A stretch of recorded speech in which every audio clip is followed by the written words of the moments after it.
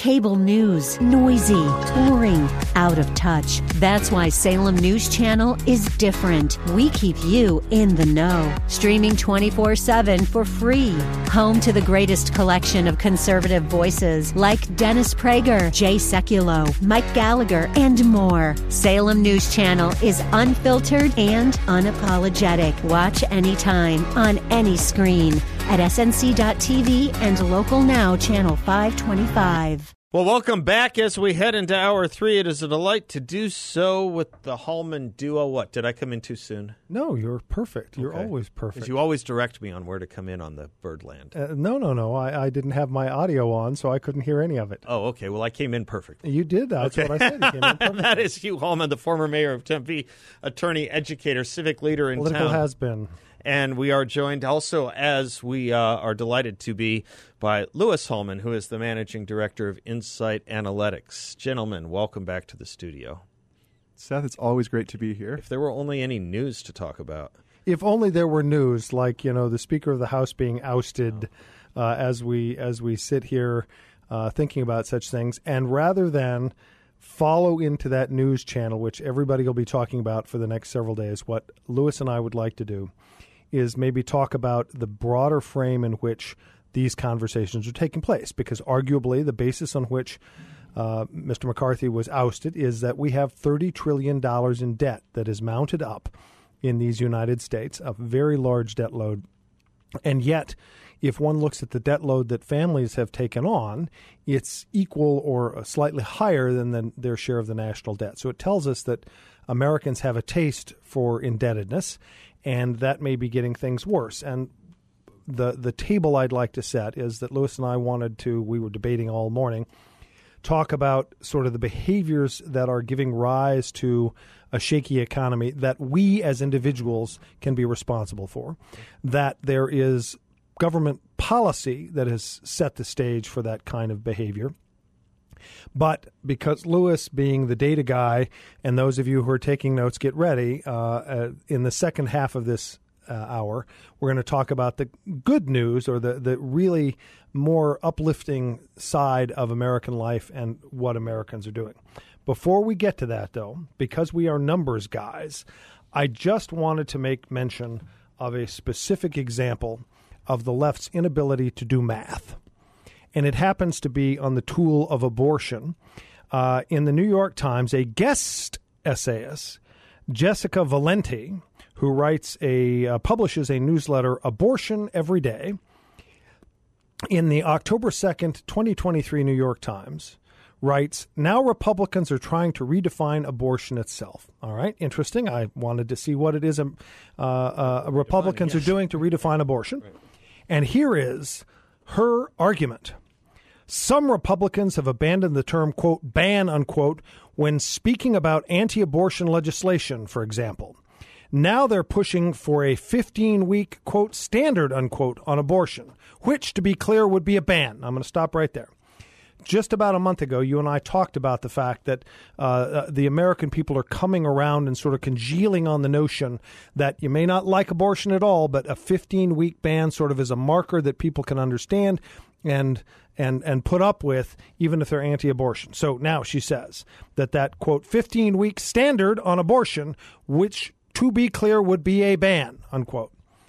Now, a 15-week standard, meaning that effectively you would have abortion available to you as long as you have the abortion before the end of the 15th week. She now says that's a ban. Why? Well, let me go on. Quote, a record 69% of American adults say abortion should be generally available and legal in the first trimester, period, unquote. So she's using that to make her point that Americans are outraged at the notion of a 15-week standard, that would be a ban. Madam, let's do the math. The typical gestation period for a human being is 40 weeks. 1/3 of 40 is 13.3 weeks. Are you that big an idiot that you don't know that a 15-week ban is actually slightly longer than the first trimester, the very point you're making that Americans support? Or tuned at the third week of the second trimester, doesn't it? Or are you just hoping that we're innumerate and blithering. Yeah. Well, what she's hoping is that the New York Times editorial staff is idiotic and blithering in numeric, and that all of her readers are, and that the readers of the New York Times are, because that's the thing that jumped off the page. I'm furious. They print this nonsense about somebody calling a 15-week standard of abortion as a ban, and yet it's exactly what she says she wants. You know, it's so funny. I've had some experience, you probably have too, writing op-eds for the New York Times, usually in other people's names. In fact, I think in all cases, I don't think I've ever had one in my own name. And they are exquisite editors when it's a conservative. I mean, I have spent hours on individual 750-word op-eds, hours over every single jot and tittle of every sentence when it's a conservative. They just let this stuff fly. But under no definition of 15 is 15 weeks in the first trimester. Under no definition. Correct. That's correct. And if because 3 times 15 would be 45. That'd be a 5-week extra period of carrying a child. And the polling is showing that most Americans are, as you said, working their way around supporting things like second trimester illegality of abortion. But the fact of the matter is, in no other case would she make this argument. In no other narrowing, or for a better word would be regulating, in no other regulating of any constitutional right would she call it a ban. If there is a curtailment or a regulation on free speech in certain zones, so time, place, manner is the typical one, or perhaps one could even talk about fighting words, or one could talk about incitement words, she would not call that a ban on free speech. Correct, unless you're a conservative, in which case you can't be at Arizona State University. Right. Oh, wait, I digress. Yeah. But now let's get to the main point of it, Okay. because we've burned through half of our first segment. And Lewis and I wanted to get to, I think we both wanted to get to, this notion that there are concepts of entitlement that have gotten into our societal soul in a way that is undermining a sense of our economy.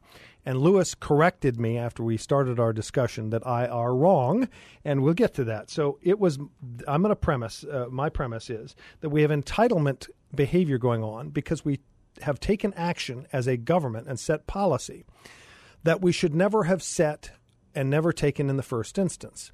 There are things that you do. If you do them once, then everybody knows you might do them more than once, and then the games get started to be played by those who would take advantage of the next opportunity. The most obvious one is Reagan pointing at the camera and saying, I support amnesty.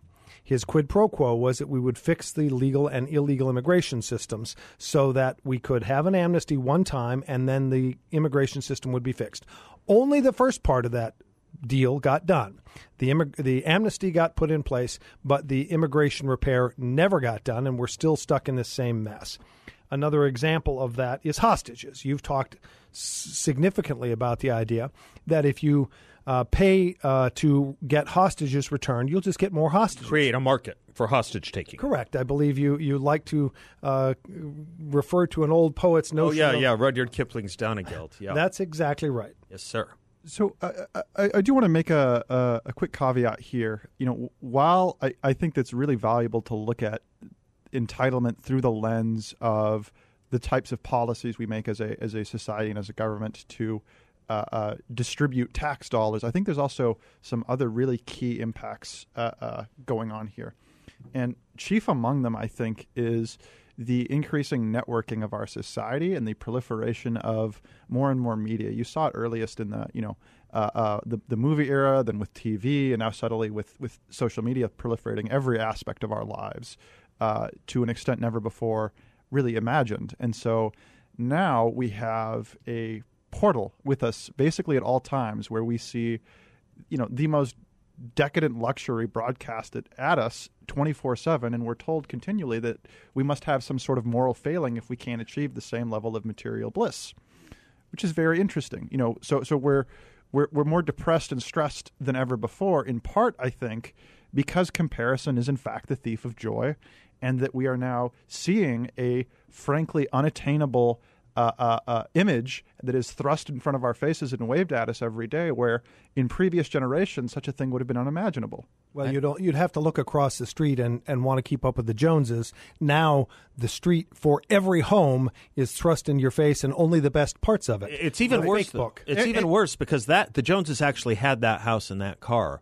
What you're seeing on social media is what most people are not. That is not their daily routine. They are showing you only and exclusively the best moments of their lives when everyone else is routinely, as their workaday routine, comparing their insides to those outsides. It's both of those problems combined. Not only are you seeing the inside of a whole different number of households that you never would have seen before, you're also seeing a curated, very whitewashed, optimized caricature. Yeah, exactly, caricature fake book of society. It's a fake book. That's right, and not in the musical sense. That's correct. Let's, in the musical sense that we're hearing this, come back on the other side of the break with more of this. Hugh Hallman and Louis Hallman are my guests. He is the latter is the managing director of Insight Analytics. The former is an attorney, an educator, and a civic leader. Nothing past tense about that. We'll be right back. Has been. I don't know what it is about the Hallmans when they're here where you get to take so many liberties, young David, with our bumper music. Do they look like non-regimented people? Do they look like latitudinarians to you? Do they know that you're the $6 million man? I am not. I'm just worried about being called a latitudinarian, and now I have to check my zipper or something. With that said, we started about this notion of entitlement behaviors because government policy does things that sets a table that says we'll do this just once, and then tells everyone we might do it again. And I gave you the big policy issues immigration reform or non-reform with amnesty and buying hostages back and ending up with more of them. Let's bring it down to the day-to-day thing. And Lewis made a really fine point about how fake book has caused us to move towards these behaviors. And they are things like now we're hearing the hue and cry, no pun intended, for student loan debt forgiveness. You see all these people with placards that they want their student loans forgiven, their debt forgiven. We saw that initially in how we have changed the bankruptcy code to allow credit card debt to be forgiven more easily. We saw in the 2007-2008 cycle, suddenly we are going to figure out how to help people with their mortgages because they maybe use their home equity to get more money so they could buy a bigger car, they could buy jet skis, they could buy whatever. That kind of behavior has created, I believe, in our culture, this notion that we can get everything we want today and it should be subsidized by somebody else. And I guess my caricature of that is looking at these people who want their student loan debts forgiven is to remind them that if they don't think their degree was worth paying for, why should their degree be worth my paying for it? Because we are forgetting, and this is what the McCarthy ouster was about, that we have $30 trillion in debt. Somebody has to make the money that pays the taxes to pay the government's debts and its expenditures. The $30 trillion is just the debt. Each year we have trillions of dollars of expenditures that are going on as well, all of which has to come from somebody who's made resources available to the government by creating wealth. That's the challenge we're in. And Lewis, I think, has noted in the prior segment. Why don't you repeat it? Because it's a great point. Sure, absolutely. So let me just bring this student loan issue into context a little bit more. You know, the median amount we're talking about is about $500 per month per person affected at the consumer level. And, you know, it's a really difficult policy issue to parse out because in some sense there's a sympathetic case to be had. You have a bunch of young kids who at 18, I can remember being 18 and being a complete idiot even more than I am now. Agree. Right, absolutely. 18-year-olds are moron and they have no business deciding their futures. And yet they were armed and given the ability to access hundreds of thousands of subsidized dollars and make really, really stupid investments. And frankly, they were sold a bad bill of goods by a number of different institutions. And so I think it's perfectly reasonable that if some of them were fraudulently or hurt in some sort of negligent fashion by the system that we've set up, then what if we took all of those universities issuing these degrees and receiving the subsidized dollars, and we looted their endowments to make up the difference? So let's parse that. Lewis makes the valuable and important point. We have created a system This is government policy creating a system where it has the appearance of nearly free money. We subsidize the payment of college tuition through loans and grants that students can easily get, families can easily get, and everybody is sold by universities explaining, if you have a college degree, this is how much more valuable your time will be. They don't then parse the fact that getting a sociology art degree highly likely is not going to get you the same kind of economic return as a different kind of degree might. I can also remember in my economics classes at college, one of the very first things that they did is they justified the value of a college degree to us using econometrics. And the very fun thing about that calculation is that they didn't actually include the matriculation rate. So they didn't include the fact that fewer than 100% of the students graduate within 4 years, and that actually denotes the value of the college degree. And increasingly, we see that fewer and fewer students graduate within 4 years. They have to take on I think more we and more looked debt. up the average the other day is now 6 years. I thought it was 5. It's now gone to 6. Absolutely. Talk about inflation. Yeah. And so, there's a lot of energy and a lot of momentum on college campuses to tell you that college is a really, really good deal, and yet they will massage those numbers just as much as any other stakeholder will when they're in an ethical gray area, if they're impaled on the horns of dilemma. And you have both the private sector and public sector doing the same thing. So then you have price discrimination, which is the kids whose parents can afford the full tuition pay that full tuition. That number is X. But the actual rack rate, that is the street rate, is 2X. So X gets paid by those who can afford it. The 2X is the number that the federal government sees as the actual tuition that they would like to charge. And what happens is the government subsidizes to help students who cannot otherwise afford it to get closer to that 2X number, and then that excess money is scraped off to provide scholarships to those people at the very bottom of the economic ladder who can't afford it. So we've got this system in which universities are using the government subsidy to then make themselves look good by being inclusive, by providing scholarships, and that scholarship money is coming out of federal tax dollars and federal loans. Why couldn't the Bureau of Economic Research Labor Department put out a yearly analysis? They already do, a yearly analysis of what degrees offer the best prospects for earnings over the next 2-5-year horizon, tie student loans ratcheted to that very number, and then look with what we have now at the $800 billion in endowments that our colleges and universities are sitting on and not touching because they have ripped off the American people with these worthless. And Because here's as Lewis. Thomas Sowell very well noted, the Bureau of Labor Statistics is not in the business of actually correcting economic problems. They're in the business of reporting data on economic problems. If they actually corrected the problems, they would have nothing to report on and they'd be out of a job. There is no incentive from the Bureau of Labor Statistics perspective to actually fix any of these issues. Now, Lewis, I'm going to get you to say what your concept was for how we could then establish a market for this problem exactly. How would you fix student loan availability and grant availability with respect to degrees? Right. So what I would do is I would have a mechanism by which the colleges themselves are obligated to refund students if their matriculation rates are below a certain threshold, and if their average salaries and placements are below a certain threshold. So you have to pay for what you advertise. If you're going to here's the number my college says we're going to get, here's what we're going to have, and on average this is what we're going to achieve. And if we don't achieve that, those students who attended here will get money back. Right. And what for example. Additionally, we could means test the allowable amount of tuition that one is eligible to receive, or the amount of scholarship one is eligible to receive, or assistance based on what degree one chooses. Therefore, you're not spending 20 times the expected earnings potential of your degree trying to then secure your education for that degree. Let me also intellectualize the point about whether we need to have a rethinking of the necessity of college and career readiness. Which I'm going to propose that we have another show on this, because the entire point of one of the school groups that I helped found and worked was that students should be prepared for life. Right. And that it is a failure of our education system that K-12 doesn't get you enough of an education that will allow you to succeed in life at a level that is appropriate. Right, because you should be at high school graduation as a 17 or really an 18-year-old prepared to do all the things that life will ask of you, including voting, including possibly joining the military.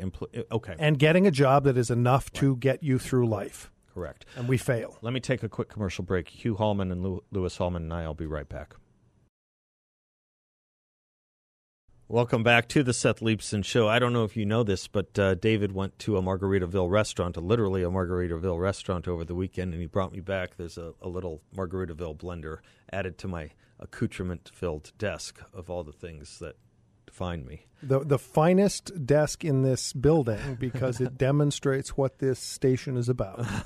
So I support you in collecting the material that you display at your desk. It's a must see on the tour here.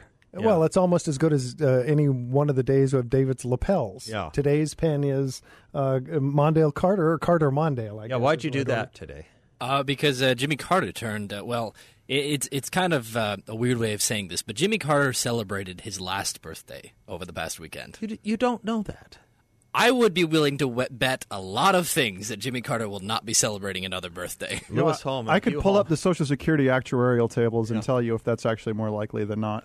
Yes. You Well, forgot who's in studio with us. Yeah, but once you hit that age, then the tables change dramatically. It's quite impressive. Talking about where we are, we have this notion that the public decisions that we're making as a government and providing policy choices is impacting people's choices in their daily lives.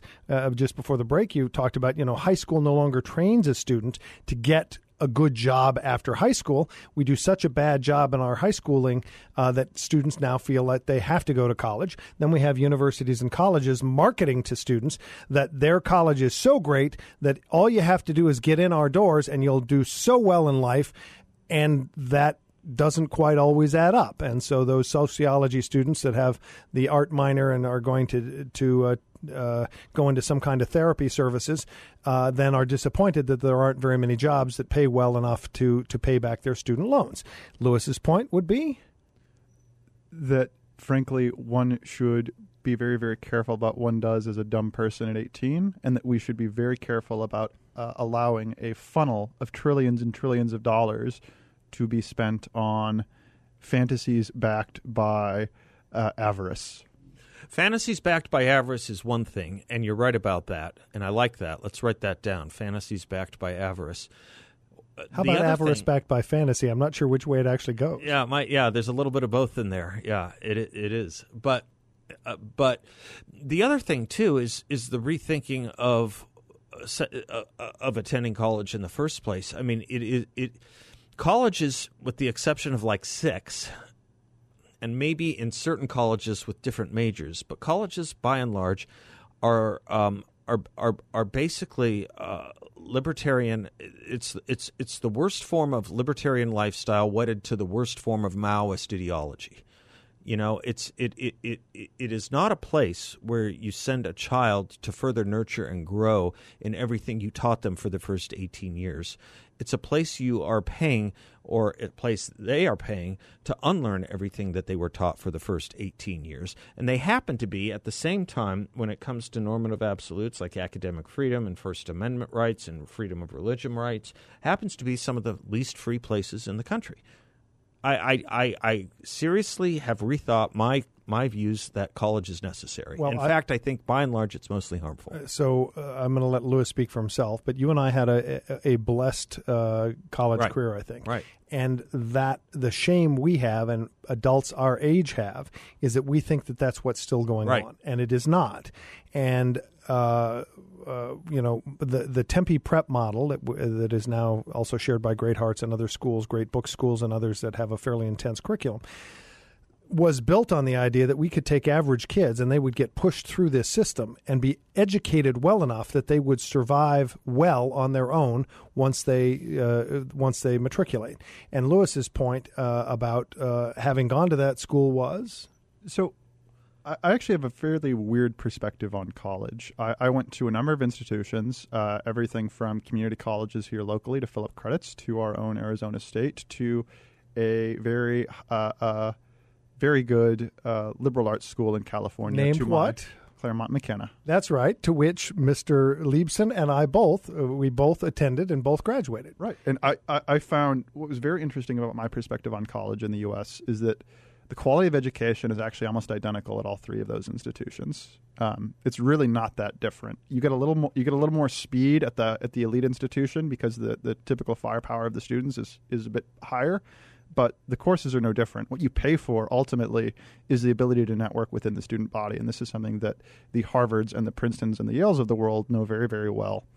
And in all instances, we have, and we've discussed this before a couple of years ago, the sheepskin effect, that the value of the college degree is not the education we any longer are putting our students through. It is just that they were of the quality that they could get into a school, and therefore when they get the degree coming back out, everybody can identify that. And with machine learning and AI, now the computer is checking the box when they look through your resume about whether or not you attended a school. Yep, that's exactly right. We'll be right back.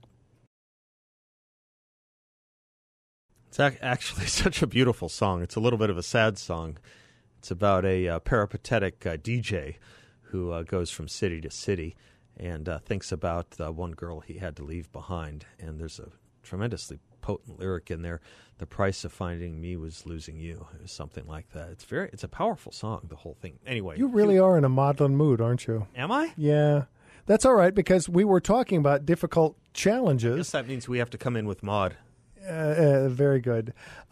Difficult challenges we have in this economy, and that we've set policies that are exacerbating the economic difficulty. So we have, in my view, an economy that's slowing.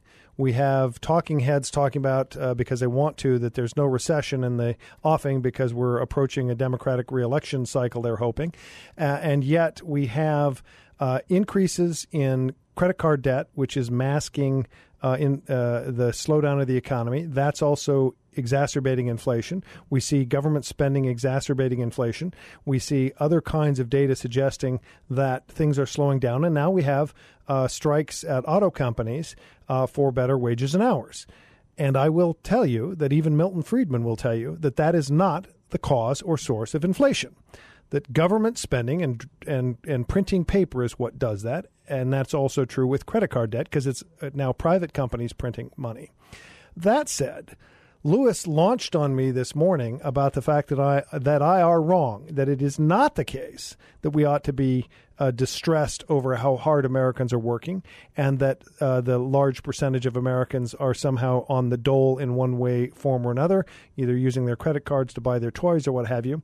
And instead, he corrected me with a series of data that I think we ought to celebrate. So the median U.S. worker actually works about 1,750 hours per year. That is considerably more than most wealthy countries. It's lower than all but a few OCEID countries. I can give you some context for that. So if the U.S. is at about 1,750 hours, England is at about 1,550 hours average worked. Germany is amongst the lowest in the world with 1,350 hours worked. You've got places like Mexico and Cambodia clocking in just north of the 2,000 hour mark, and places like Russia at about 1,900 hours. So Americans actually are working quite a lot, actually. It's very, very interesting. If you actually look at take a more historic view over working, we actually are working more than at any time before about 1800, although we, of course, know that about that time the Industrial Revolution took hold and things totally changed for our species. Before the Industrial Revolution, if we think about medieval Europe, right, the grueling life of a peasant, well, a peasant in medieval Europe would typically work about 1,400 hours a year. So right about where the Germans even less than Germans, yes. Right. So we actually work about 30% more than our ancestors do. We have, however, materially much, much better standard of life. Obviously, there are things about our existence now, air conditioning. The light bulb changed this. That would have been completely, that would have made you richer than the King of England, from a lifestyle perspective. And so what we have, and I think one of the broader themes that we talk about on this show is what are the trade-offs of life? We're not in the position of wanting to say that everyone should be working 60 hours a week, all work and no play makes Lewis a very dull boy. At least his father. Yes. And so what we instead should think about maybe is that we are working more than is historically the norm for us is potentially a reason that we're stressed out and burned out as a society and as a culture, among sort of the loneliness and other reasons we sort of were talking about earlier.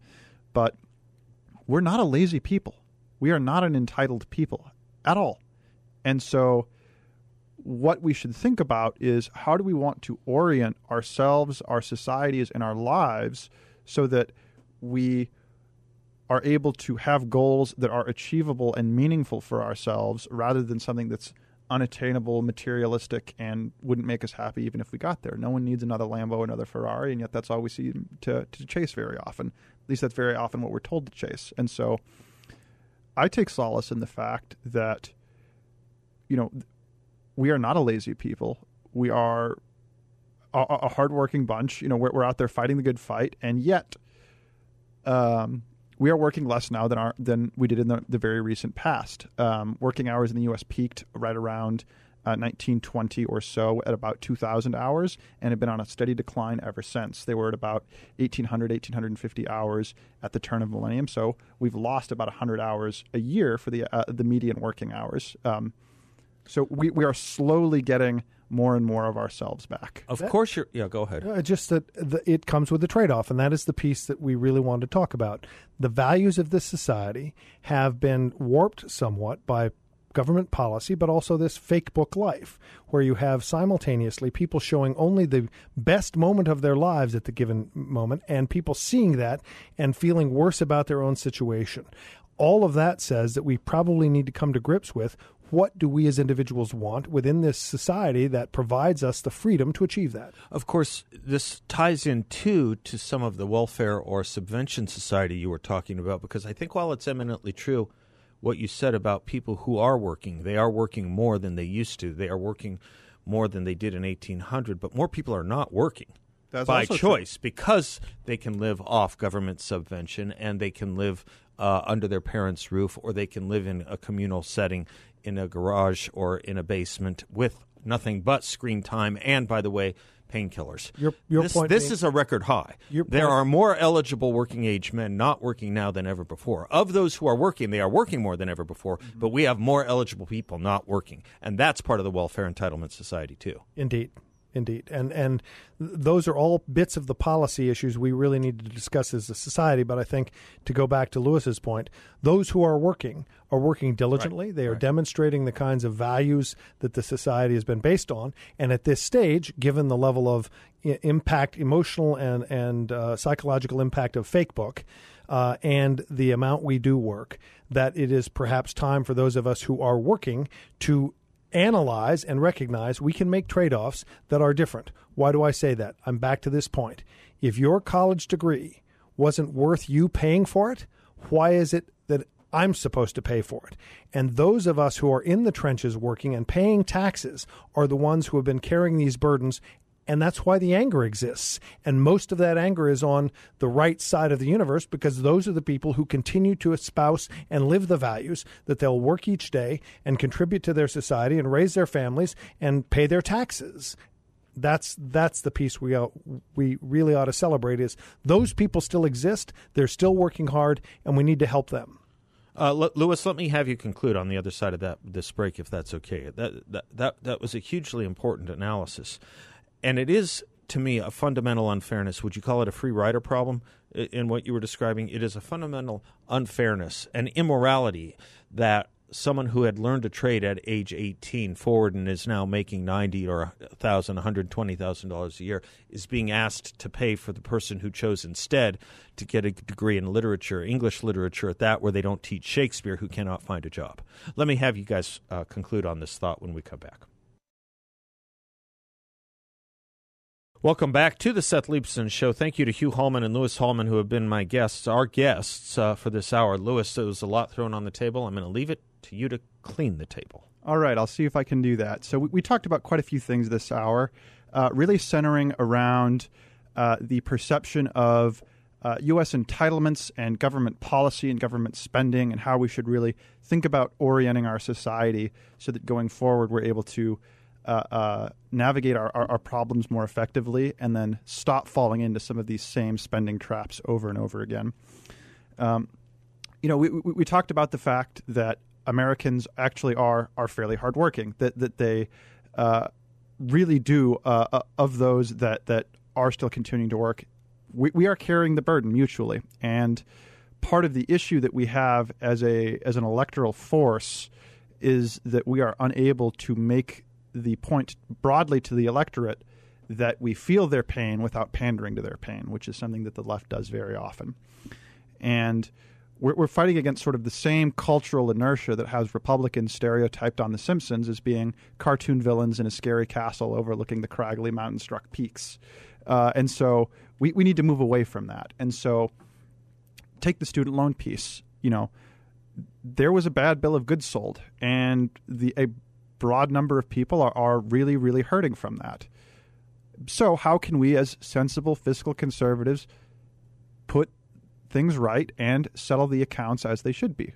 Well, we can make those who orchestrated this negligence, the school systems themselves, who sold the bad bill of goods, who sold the liberal arts degrees as if they were a fabulous investment, we can make them pay for it. They have big billion-dollar endowments. We can get quite a bit out of that money and use that to start making people whole. Now, overall, though, I just want to think through very carefully. We're able to have these conversations with one another very reasonably and very effectively. The challenge happens when we have these things opened up to a wider audience. It's so easy for us to take the weakest version of the other side's argument, which we ourselves can do here, even on the show sometimes. It's easy to dunk on the New York Times if they have morons doing their writing for them. But that's not the best version of their argument. And if we can beat the best version of the other side's argument, show that we're thinking carefully and diligently about what's wrong in our society, and show a real path forwards, I don't know how you can beat that at the polls. Amen. Thank you, Louis. Thank you, Hugh Hallman. Thank you, David Dahl. Until tomorrow, I'm Seth Leibson. God bless you all. Class is dismissed.